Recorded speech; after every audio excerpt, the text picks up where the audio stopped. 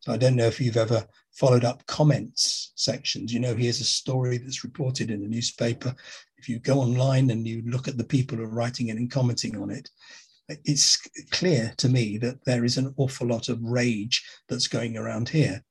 And many people would say, well, that's fine. Rage is perfectly fitting for some dreadful crimes.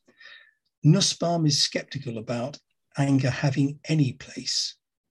She talks about something called transitional anger, which she does regard as valuable. And what she means by that is an anger that draws attention to something terrible and motivates us. It's a signal, if you like, and it motivates us to think about what the best response ought to be. Hi, I'm Naomi Murphy, and this is the Locked Up Living podcast, where we talk with a wide range of people about harsh aspects of institutional life. We also explore some of the ways to overcome them and to grow and develop. I'm David Jones. So join us every Wednesday morning, 6 o'clock UK time, for a fresh podcast. Rob Canton is Professor in Community and Criminal Justice at De Montfort University, Leicester in the UK. Before joining De Montfort, he worked in the probation service for some 20 years in a different number of roles. Rob has guested on our podcasts previously. So Rob has contributed to probation development and general penal reform in more than 10 different countries, mostly in Europe.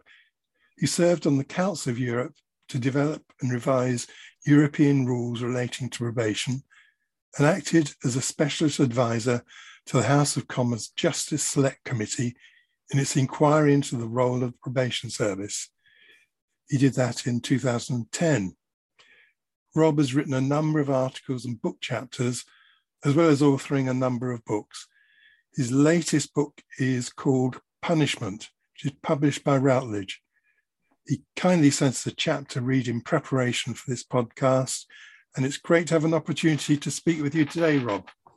Thank you. Thank you for the opportunity. I enjoyed it very much last time. Well, we did too, Rob, which is why we're really glad to have you back on today. But perhaps as a bit of an overview for anyone who didn't listen to your previous podcast, could you just tell us a bit about how you came to be so interested in the role that emotions play in the criminal justice system and punishment in particular? Yes, thank you. Punishment, I suppose, because I have been, my professional background as a practitioner, as you've already said, was in the probation service. So questions of how, why, and whether we punish people have preoccupied me professionally and academically for my whole career. And I think I came to become particularly interested in emotion for mainly two reasons. To some extent, I was following a current that was shaped mainly by some other people, Ian Loder, Richard Sparks, and a few others who've said that we need to be much more aware than we have been about the way in which emotion shapes and guides the way in which criminal justice policy develops. I think there's also another side to it. In cognitive behavioral psychology, which is something that I've endeavored, it's very topical in probation and has been for many years. They often begin with what they call the cognitive behavioral triangle. And I know this is very familiar to you and to many of the people listening, with behavior and thoughts and feelings. And having constructed that, it seems to me often that probation in particular has immediately lost sight of the side of feelings, the missing side of the triangle, the mysterious case of. And in many conversations with colleagues, I've tried to see if we can revive that.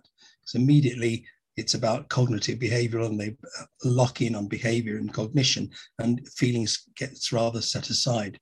So I think it was the political and policy side of punishment, but also the experiences of being a practitioner and also helping to train and educate others to be practitioners.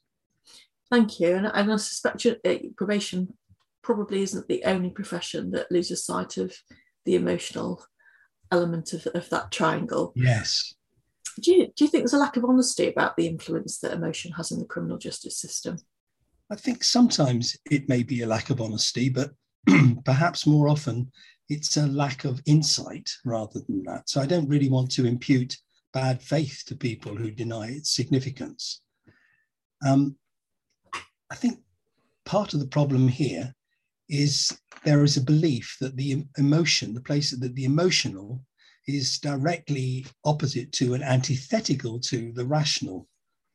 And most psychologists, I think, nowadays reject that way of framing, the idea that we have reason on one side and we have emotion on the other, and they're always in tension. But it's still deeply embedded in much of our philosophical tradition. And I think it's quite a common trope, isn't it, in political debate. Our position is rational, considered, it's based on evidence. Our opponents is distorted by emotion, prejudice, and ideology.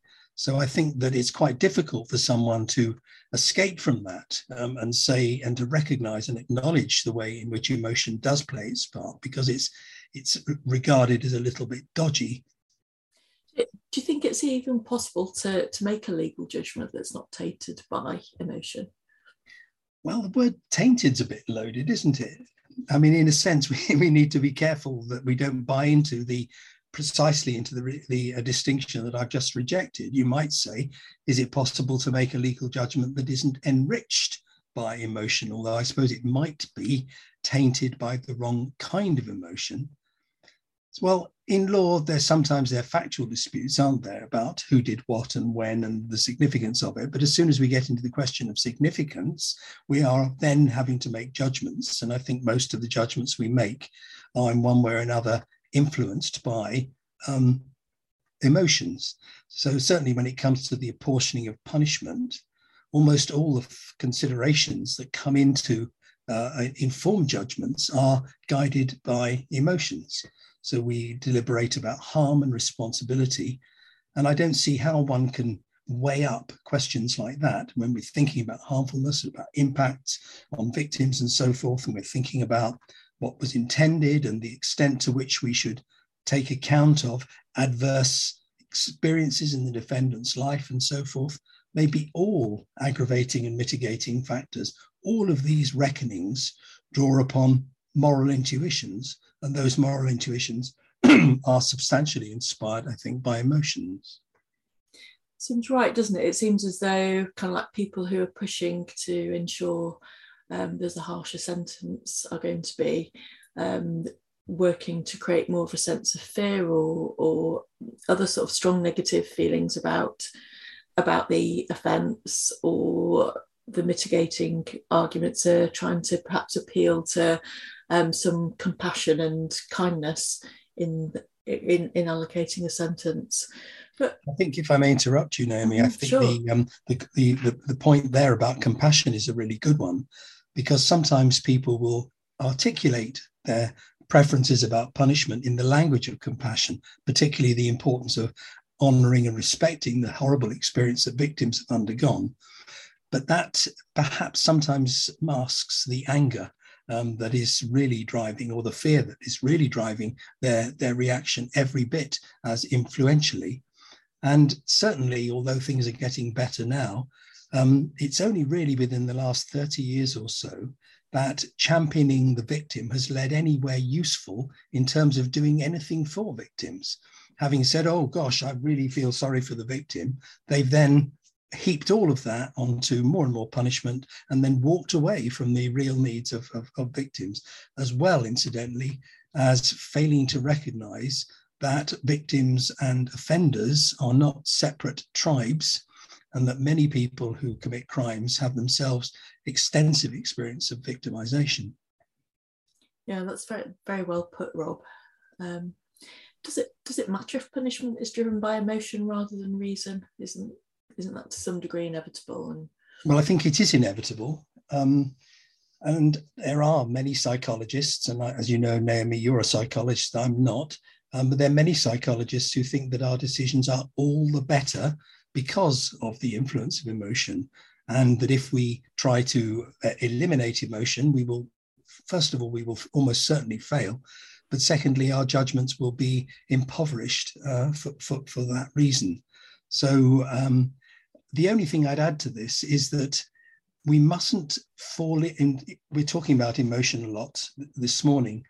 The foregrounding of emotion shouldn't mean that reason has no part to play. Doesn't have to mean that. And on the contrary, I think that our emotions are susceptible to rational scrutiny and may change in the light of new information and when we become aware of different perspectives.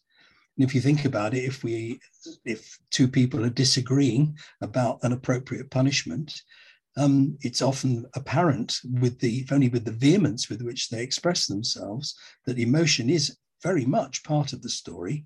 But if you ask them to explain the views that they hold, they're not reduced to passionate emoting. Typically, they'll put forward reasons to explain why they hold the position that they do. So I'm not sure which is in the driving seat, although we may want to talk a little bit more about that. But I think both emotion and reason can, and inevitably can and should, play a part in determinations of punishment. Well, I was just reflecting back on the question I asked you earlier and realised that actually probably what I meant when I asked about the legal judgment being tainted was being tinted by emotion, which is more emotionally neutral, but actually the tainted probably was a Freudian slip. And I also asked you about a lack of honesty about an emotion. I suppose partly I think because, I've sat in places like Cathay board reviews where people have spoken about somebody not having reduced their risk and actually not really basing it on anything clearly other than the fact, when asked what factors were being considered, there was a deep abhorrence of the person's crime. And so I think had the person said, I find this really, really awful, it would allow for that to be part of the discussion in a way that allows people to think about whether what they want is reasonable or proportionate, or whether it's being unduly influenced by emotion, I think. If I may say so, I think that's an absolute bullseye. And some of your questions will bring us back, I think, to that question, because sometimes some of our emotions can masquerade as other kinds of emotions because it's easier to articulate some sentiments than others. Yeah. One of the things that you write in your chapters, when relying on sentencing guidelines, regulations and professional norms, practitioners are not so much setting aside the emotional as simply recycling the emotions of others. What did you mean by this? Well, it followed on from the point that we've just been talking through about the way in which emotion enters into judgment.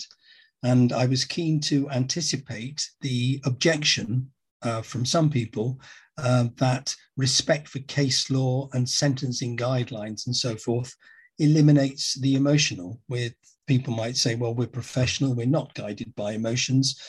We have these guidelines, we have these regulations, case law, we professional norms. So that's got nothing to do with emotion. But I want to insist that those guidelines were themselves crafted by people who were themselves influenced by the emotional in forming those judgments. So what I think all this amounts to is I'm wanting to make the claim that the law cannot and shouldn't try to divorce itself entirely from moral intuitions.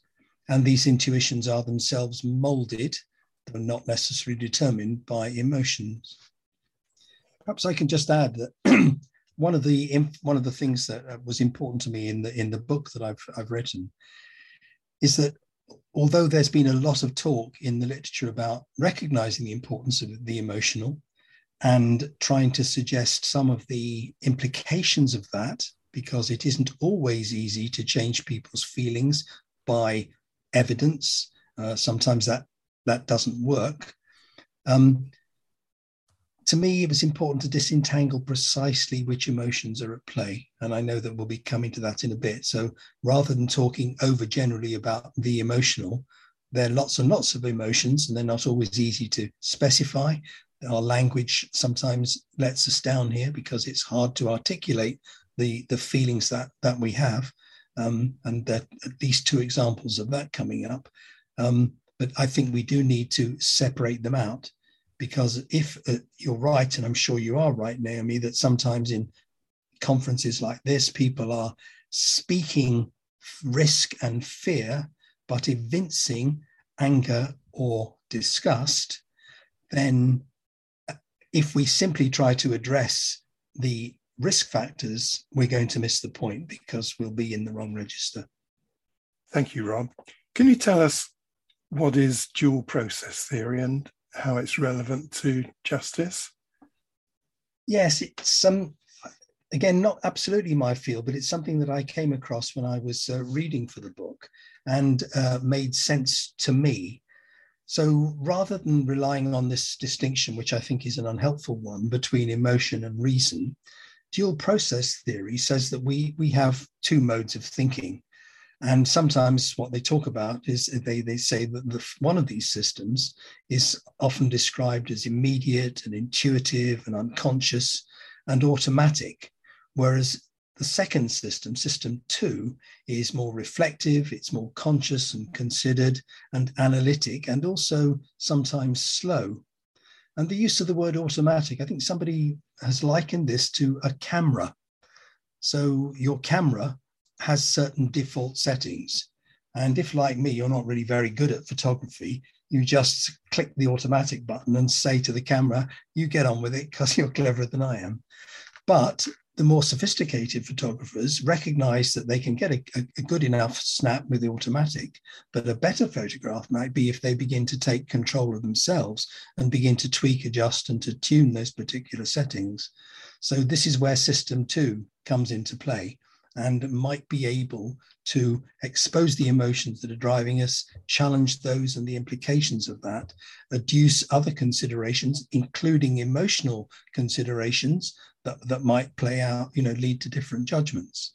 So to give you an example of what I mean by the provision of additional information, which might change your perspective, you may start by thinking that a crime is utterly abhorrent, and your emotions are at play because you're reacting with anger and fear and disgust.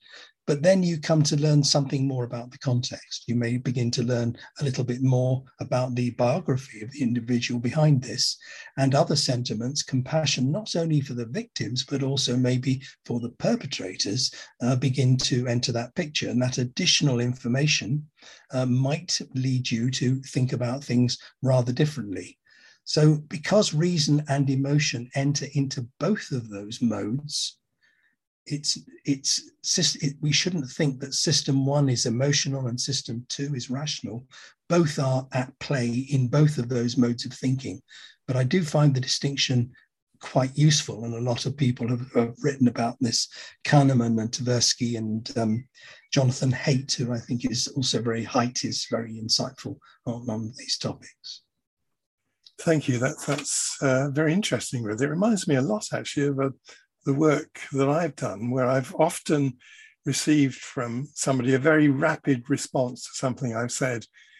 And I've thought, and then I may even have said, well, perhaps this is something that needs to be thought about a bit more deeply. So I was envisaging thinking taking place at different levels, really.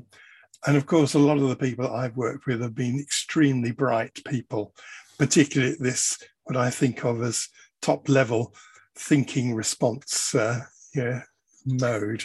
And maybe we can, all of us reflect on social media and what this has done, because there was a time when if you wanted to tell someone how you felt about them, you'd have to go out and get yourself a bottle of ink and come home and write out a letter and then find a postage stamp, by which time you had begun to think a little bit differently perhaps. Now in social media you can wing off something which you may later come to regret, but you've painted yourself into a corner.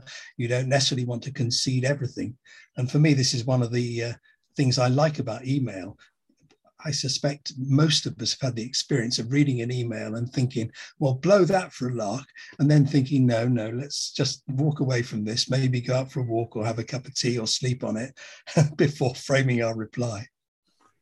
Yeah, there was my former colleague, Mark Morris, who told me that he always kept space on his computer for emails he hadn't yet sent and probably never would. Yeah, very wise.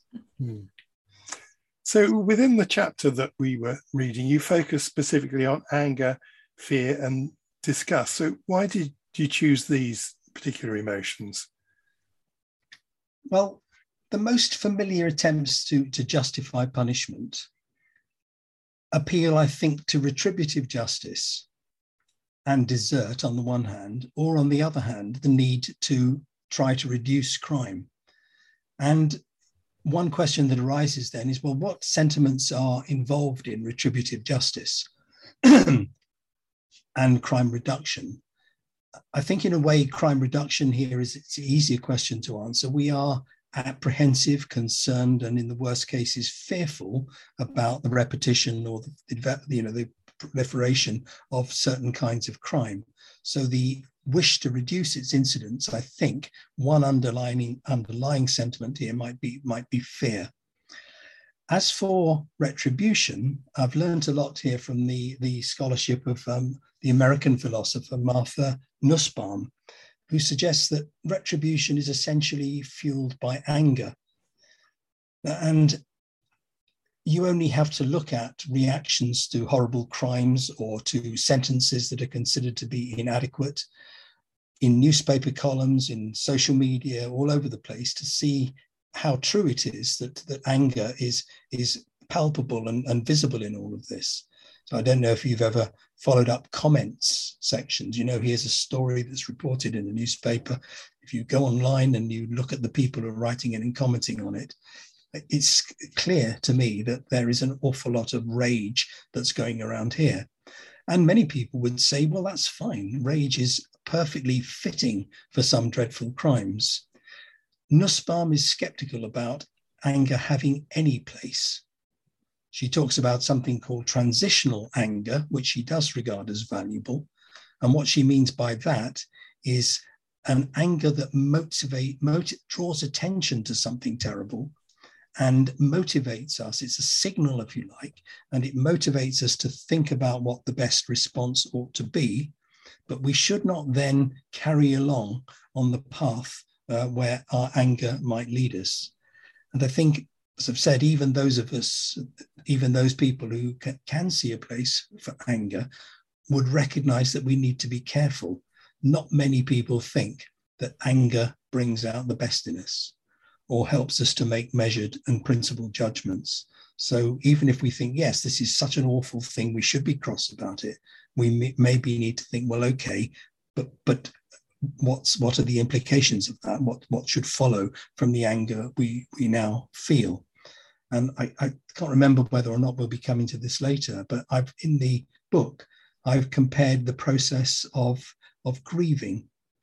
And some people would say that if somebody has been bereaved and lost a loved one, a very common, and some would say an altogether healthy part of a grieving process is to be angry for all kinds of reasons. But anger should maybe a place on the path, but it shouldn't be the destination. And I feel quite strongly myself, I could even say it makes me angry, that the media sometimes talk up and cultivate anger. So we can think of some, I don't want to talk about too many, if any, particular cases, but we can think about some atrocious crimes that have sometimes hit the headlines.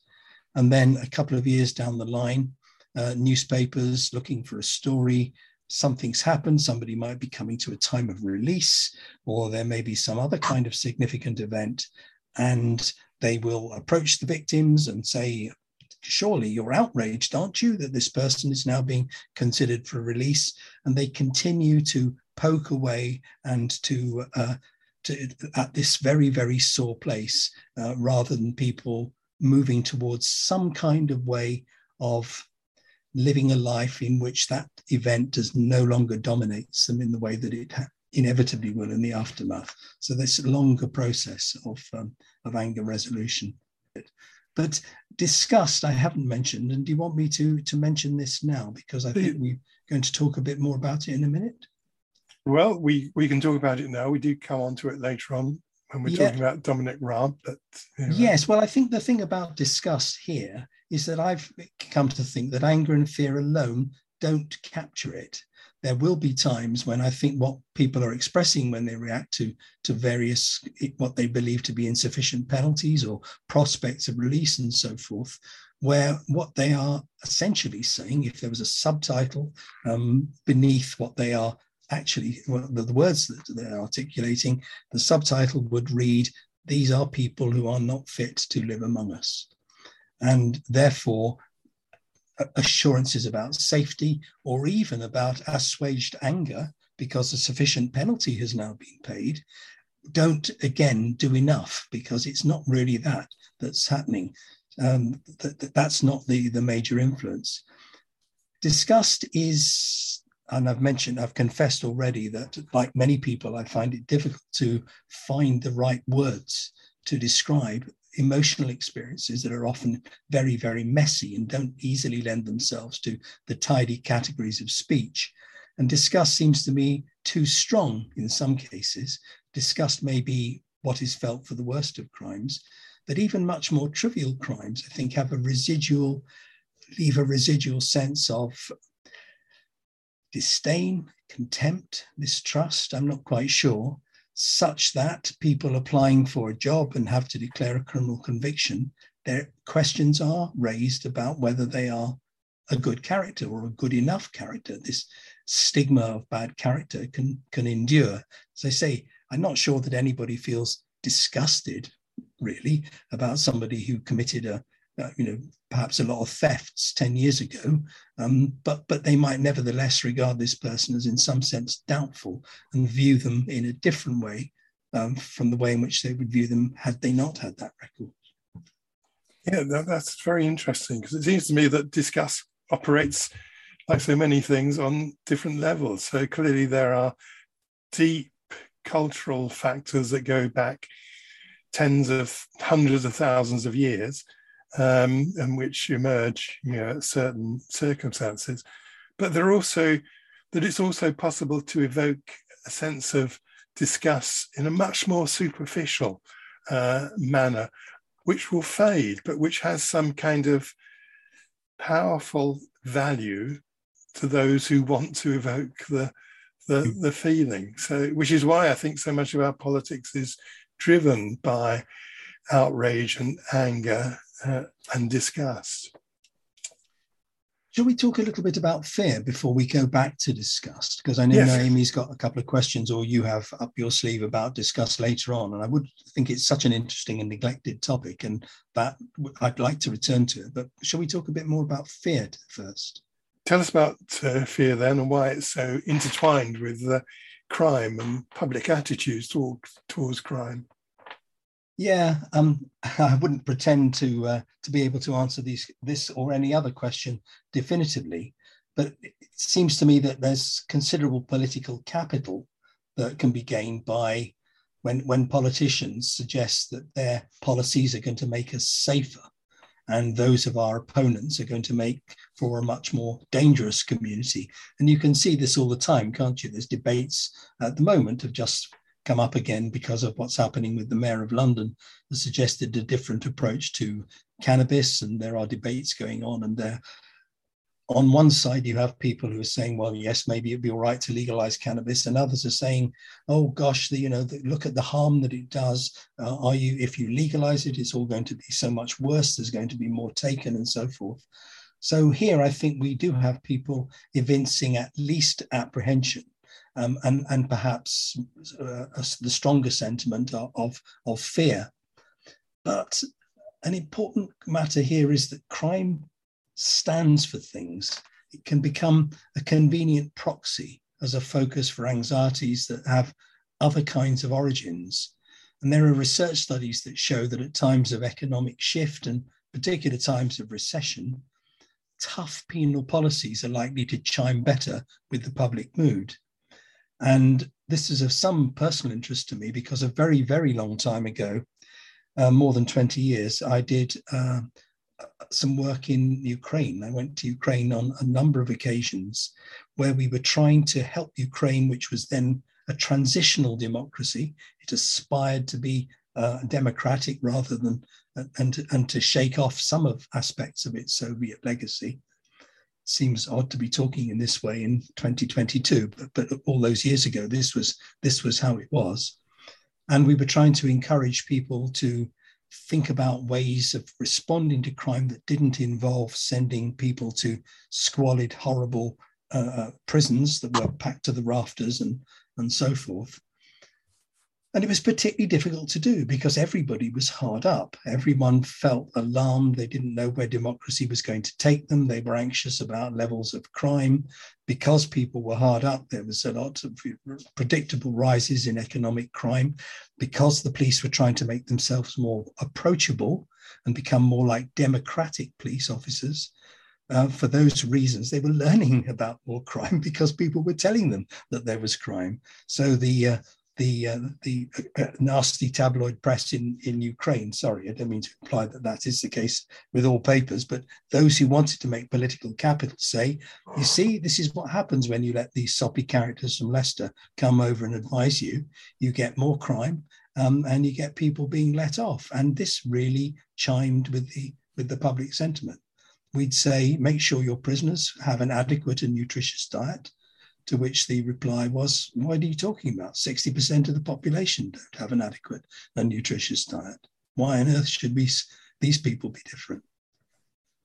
There's quite a lot of research finding that, isn't there, that voters are much more likely to vote for more parties that are more to the right when the population feel more frightened, hence the popularity, for instance, perhaps of the Conservatives during the austerity, when people are frightened about whether they're going to have an income. But I was curious about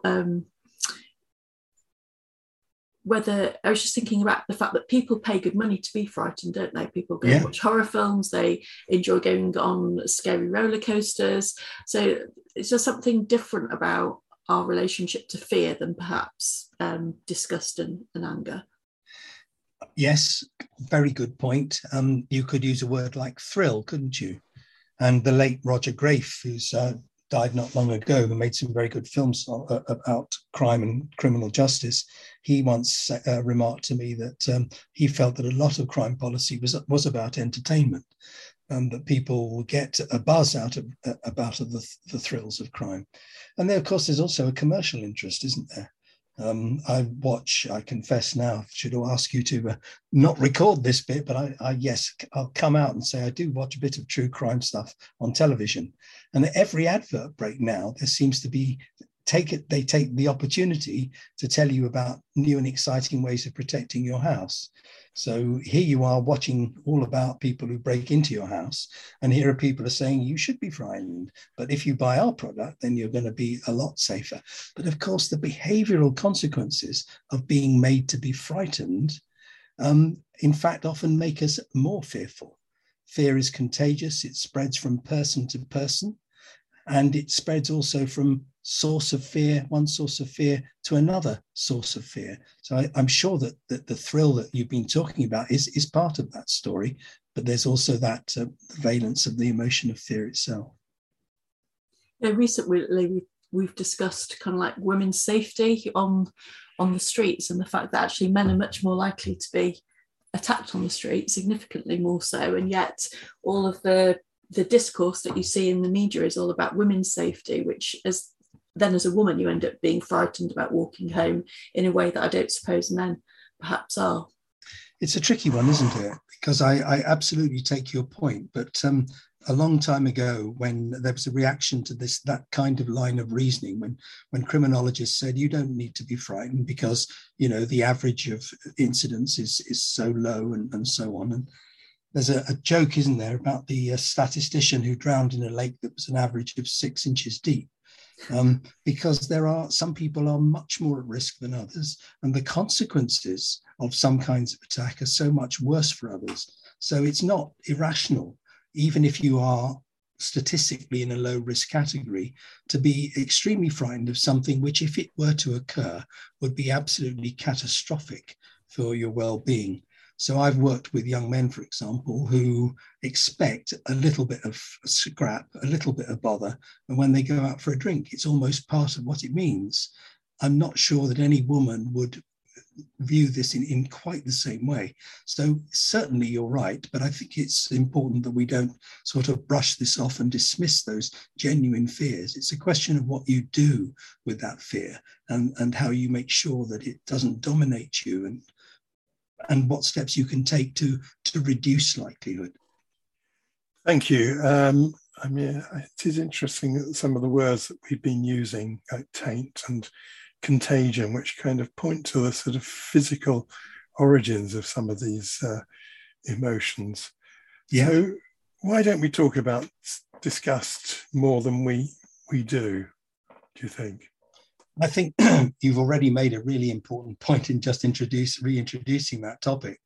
And I think it's hard to talk about because disgust is disgusting. There are people who differ about its significance, whether it has any place at all. And I think Nussbaum has herself concluded that disgust ought to be eliminated. Whether it can be eliminated from our ways of thinking about this, I don't know. Others have said that it's a good guide, and there's a quotation, and in a very unscholarly way, I have to confess that I can't remember who said it now, but someone said, "Shallow are the souls that have forgotten how to shudder." And as you've just said, David, there's a physical grounding in some of these emotions, and they have evolved in the interests of the human race. Perhaps the origin of disgust is to keep us away from things that are noxious, things that might make us sick. And other things about disgust is that we think that it contaminates. If you get too near to something that is disgusting, then it might taint and contaminate you. And people who are associated with disgusting things or disgusting people may themselves acquire some of that. And I don't want to go too far into this final thought, but I sometimes wonder, some experiences that children whose parents, particularly mothers, are in prison, have to undergo are horrible. And prison staff are doing much better now in many places. And I know that there's some great initiatives and I absolutely celebrate them. But it remains the case that we, as a society, I think, are willing to tolerate a treatment of children whose parents have been sent to prison, and we tolerate this mistreatment in a way that we would not for other groups in society. And we take comfort we rationalize this by saying, well, it's all the fault of their parents. You know, if mum hadn't committed these crimes, she wouldn't be in prison in the first place. But I just wonder if there's also some suggestion of these ugly sentiments about the apple not falling far from the tree and all this nonsense, that maybe the children themselves are at some very deep level that we clearly wouldn't want to articulate because it's so obviously offensive, but whether there is just something that lingers in the psyche of some people that suggests that these children are not worthy of the compassion that we would routinely hope we would afford to others. Do you think that might be right, or have I got that wrong? Sounds like there's a lot of truth in that, Rob, but it's just, it's quite startling to think about, isn't it? Mm. You've linked us to parents in prison. And so do you think Dominic Raab was motivated by disgust when he made his statement about the release of the mother of baby P?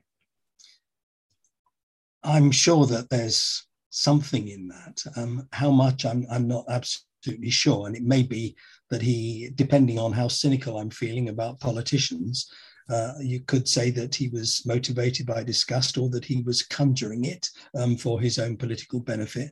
I've no reason to doubt that it is a sincere expression of the disgust that many of us might feel when we think about the actions that got this little boy's mother sent to prison in the first place. Whether there's nothing to be gained, is there, by being seen to side with people who've done dreadful things? And dispassionate arguments about this, about safety and so forth, look feeble alongside the emotions that we feel when we respond to horrible crimes. Maybe he's using this as part of a wider agenda because he's been open about his ambitions to reform the parole system.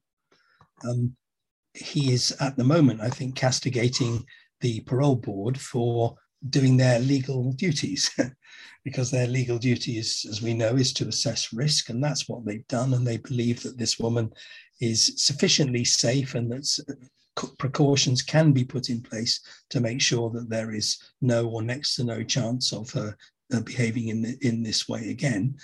And I think, I can't remember if we've already covered it, but people who are not in a position to make any judgments about whether or not someone is risky will nevertheless say that they are risky, because it is a much more respectable way of expressing their opposition than to say that what they did was vile. So indeed, the use of the word vile is instructive, and also I think has an honesty to it. I think that's exactly what many people might think.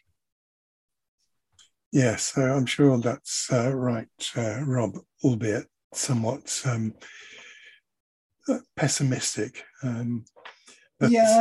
It is pessimistic, but I think these things are very difficult to shake off, because crimes that are really awful, part of the contamination is that they contaminate the whole character. We don't think this is somebody who has done a bad thing. We think this is someone who is intrinsically a bad person. And one defining ethic of probation and perhaps other criminal justice agencies is a belief in the possibility of change. It's usually first on the list of probation values, isn't it? And it may be that again is considered to be unpopular, because there's a sense in which many people think that some people can't change, those who've done the very worst things. Incidentally, as we're talking about politicians, I don't know, I think some politicians like to present themselves as frustrated by the law and by human rights conventions, from championing the causes that they take to be popular. And an example of this is Margaret Thatcher, who, of course, was in the news over the weekend because her statue in Grantham was egged by an indignant passerby. She openly expressed support for the death penalty. Is that something that she really wanted? I don't know. How could I?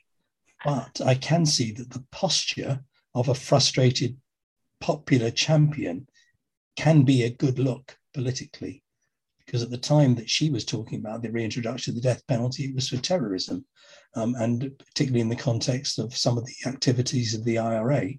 And I think she knew that the capital punishment in that context could be profoundly counterproductive. But it was good to say, I'd like to do this. Unfortunately, all these soppy politicians and human rights conventions won't let me. And I think that can be a politically quite a good look. And I wonder if maybe there's some of that for Dominic Raab. But although Dominic Raab isn't my favourite person, I'm not wanting to impute any kind of cynicism or insincerity to what he did. I think he probably is motivated by disgust, and some people would say that's as it should be. But I'd like him to recognise that rather than to pretend that there's some other thing that's animating him. Thank you. I'm curious, Rob, about why you didn't include hate in your emotions in this chapter. Do you know, Naomi, I thought that was a great question. I enjoyed all your questions when you were kind enough to send them through in advance, but I thought this was a particularly good one. And when you prompted me to, the first honest answer is I never thought of it. When you prompted me to start thinking about it, my first thought was to wonder, can you hate someone you've never met? Is hate too personal to account for the motivations that drive the will to punish? But I think you probably can hate people or profess to hate people that you've never met. I know people who would point to a particular public figure and say, I absolutely hate that, ... So I think you can. At one side, it borders on anger. Another side, it borders on disgust, but I'm very far from worked out on this particular topic, and I definitely need to think much harder about it. But I would like to add this. We talk a lot, don't we, about hate crimes and from time to time, and hate speech and so forth. Mm-hmm. That's not personal in the sense that what defines a hate crime, I think, is that you are attacking an individual or because they are a member of a group. rather than because they are that individual. I think that's true of hate crime. And I find it fascinating to think that the last group of people that it is permissible and even sometimes encouraged to hate are offenders, particularly offenders of some type. So we will see in the media hate talk, sometimes inciting active hate crime against most obviously sex offenders. So I think it borders on anger, it borders on disgust. You've helped me to think about that, and I need to go and ponder much more, because I didn't think of it and I need to understand it better than I feel that I do. Do you have any thoughts yourself, Naomi? Because I'm sure you've thought hard about that too. Well, no, I don't. It was just, it was, to me, it was that kind of like goes with that same bracket. But I suppose I think also that hatred of people who offend, I think actually potentially perpetuates this, well, like disgust and anger potentially perpetuates cycles of offending as well, because when the Sun chooses to print photos of people and castigate them publicly, actually we know that people offend because they feel bad about themselves anyway and look for antisocial ways to, they can't manage their emotions, so they often engage in antisocial behaviour as a way of coping with their emotions. So if we're directing hatred or disgust or what other kind of like venomous emotions at them, potentially we are a factor in their recidivism at some level, and the conversations don't seem all that helpful if we really want a society that's safer, because actually stirring up all these emotions doesn't actually keep society safe, I don't believe. I think you put that very well, and I completely agree. There's this view, isn't there, that offenders don't feel ashamed enough of what they've done, but those of us who work closely with people who've committed crimes know often that the shame is absolutely overwhelming for them. And if you are just sort of give them anger and disgust and treat them as someone to be shunned and feared, that's not really going to do anything more except make reoffending more likely. Absolutely. I mean, I love the cover of your book, your new book that's coming out, because I think it highlights how for many people who offend, they feel excluded from society. They don't feel they're part of it. And actually these emotions like anger and disgust kind of make that distance firmer and more tangible than if we were to extend something more compassionate towards them. There's a lovely picture, the author of which is for the moment escapes me, but I put it up on my blog, must be more than a year ago now. And there's somebody is entering a room and there are people sitting at a table. And as this person, because it's us who's approaching this table, there's a chair there, but everybody's looking up and they're whispering, and the dog's snarling, and there's a butler who's looking down his nose at us. And they're not running away, but are we welcome? Are we heck? Yeah, precisely.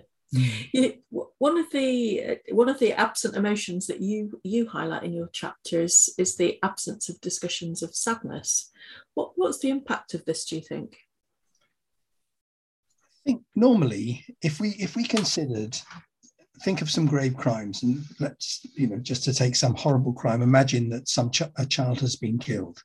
Normally, if a child has died, our first reaction would be to feel sad, to feel empathy but especially for the parents and for others who love this child. And that seems to me a very normal and healthy response. In the case of crime, sometimes we don't get sad, we get angry. And maybe we would do better if we got sadder than we do. And we talk up this anger. And sometimes, as I was saying earlier with my analogy with grieving earlier, that this blocks some kind of healthy process towards resolution, because whatever happens to the offender, there is still a parent who has to cope with the loss of a child, even if, whatever fantasy that can't be changed. And this is one of Martha Nussbaum's misgivings, that retribution acts out the fantasy that the past can be changed. Seems as if you're saying there's a hypocrisy in us, in that, that dynamic of not managing your sadness or vulnerability gets channeled into angry, aggressive, destructive behaviours in people who offend, but it seems that we're not above that ourselves. I think it's hard because we're culturally trapped, aren't we? We're supposed to feel angry with people who do really bad things. And that, I think it would liberate us to begin to think about things differently. But I'd never impute bad faith to people who react in this way. I mean, as a parent myself, I know precisely how I would feel in this unimaginably dreadful world in which any of my loved ones were harmed. I know how I would feel. So when people say, well, what if it was your child? That cuts no ice with me. But I think ultimately, I don't want to live in a world in which we relate to one another in that way. And I think there's lots of evidence to show that this imagined vengeance does not produce the kind of resolution and feeling of peace that it may sometimes in the short term. You do hear victims in America, don't you, and say, well, now this person is in prison forever, or even in America has been put to death. I do feel now that my life can move on. But I just wonder how long that lasts. I think there's a time dimension to all of that, and there is still the challenge of having to cope with the dreadful pain and loss that they've experienced. Thank you. What are the costs of unacknowledged emotions to the well-being of those on the receiving end of justice, do you think? Yeah, well, again, it's a really important question. And I think that one of the costs is that unacknowledged, these emotions fuel punitiveness. So those on the sharp end are going to experience longer sentences, because it's a view, I think, quite a common view, that unacknowledged emotions can have unhappy effects, and you need to accept and appraise these emotions and to work out what follows from that. So, okay, I'm angry, but what am I going to do with that anger? What's a constructive place to put that? I think I'm talking about here system 2 putting system 1 to the tests. So a dreadful crime has taken place. We have this immediately punitive reactions towards it, but we may then want to pause. We may need to put them in David's file of sentences that I hope I will not pass, and think about what the implications of that are. So here, I think anger, fear, and disgust, as I think I said already, they can be valuable alarms, but they can be very poor advisors on the actions that we need to take. So that's that policy level. That's one answer. There's also a question, I think, that your question could be taken as asking what it means for penal practitioners who are working with prisoners, with probationers. I think here to remember that as we are increasingly coming to be aware, trauma and adverse childhood experiences are a common lot of many of the people in the penal population. And in the course of their sentences, they're going to experience any number of hardships, pains, and deprivations which aggravate all of that. So any failure of those who work with them to acknowledge and respond to those emotions must be a serious obstacle to any constructive work towards rehabilitation, as well as constituting a further oppression in its own right. So you know me to be someone who commends the value of emotional literacy, and some of the skills that are deployed in working with people, pro-social modeling, expressions of support, compliments. If you haven't got emotional literacy, they will be taken as, and probably will be, manipulative and condescending, unless you are aware of your own emotions and the emotions of other people when you're doing those things. Thank you, Rob. So looking at things, the same thing from a slightly different angle, do you think that unacknowledged emotions impact on the well-being of staff or practitioners who work within the criminal justice system? Yes, I do believe that. And when we last spoke on the first podcast, I mentioned my friend Charlotte Knight. And I know that you subsequently interviewed her, didn't you, for this series? And Charlotte helped me to think very much about this. I don't think that you can work well with people in distress unless you are aware of your own feelings and sensitive to the emotions of other people. Not only will you do some damage to them, but I think you run the risk of damaging yourself. And things like burnout and stress and despondency and depression can follow. Because I think that emotions that we're reluctant to acknowledge have a nasty way of biting us, or to use a different metaphor, of tripping us up if we don't begin to understand those. And I think many of us can think of occasions when we were angry, and because we didn't recognize this, it shaped our behavior in unhelpful ways. Of course, if someone had told us that we're only doing something because we're angry, it wouldn't necessarily have made us any less angry. But if we had come to that realization for ourselves, then we may have been able to comport ourselves in ways that would have respected the kind of persons that we aspire to be. What we might do perhaps to help here is a tough question. And again, Charlotte in her excellent book engages with that. When I joined the probation service, my senior probation officer, who was my supervisor, regarded it as part of his job to help me to cope with those feelings. But I do think that role relationship has been rather corrupted by imperatives of line management and managerialism and staff appraisal. It may not be safe to disclose feelings to some managers in some organizations. And one remedy to this is, I don't know if this is a word, but it was introduced to me by a Dutch person who said that we shouldn't think about supervision, we should think of intervision. And I asked her to explain that. And she said, well, simply peer group support, because that's not contaminated by this, the managerial imperatives. It is safe with staff and colleagues that you trust and peers to say how you might feel. And that is a great source of personal protection, helping you to acknowledge these emotions and helping you to deal with their effect upon you. Thank you. That's very helpful. So just one step further, because it sounds as if there might be some benefits to organizations, the organizations that administer justice, if they were to acknowledge and be more transparent about the role that emotions play. Yes, I think there certainly would be. They would be able to reflect more wisely, I think, on their policies. But also, I think they could be much more sensitive to the needs of their staff and to support them in that, and say that, you know, the emotions you feel, there's nothing unprofessional or sloppy and about having feelings of this sort. What rounded human being does not have emotions? If indeed if we think we're dealing with people who are emotionless, sometimes we think they may be psychopathic. We don't regard it as a virtue not to have emotions.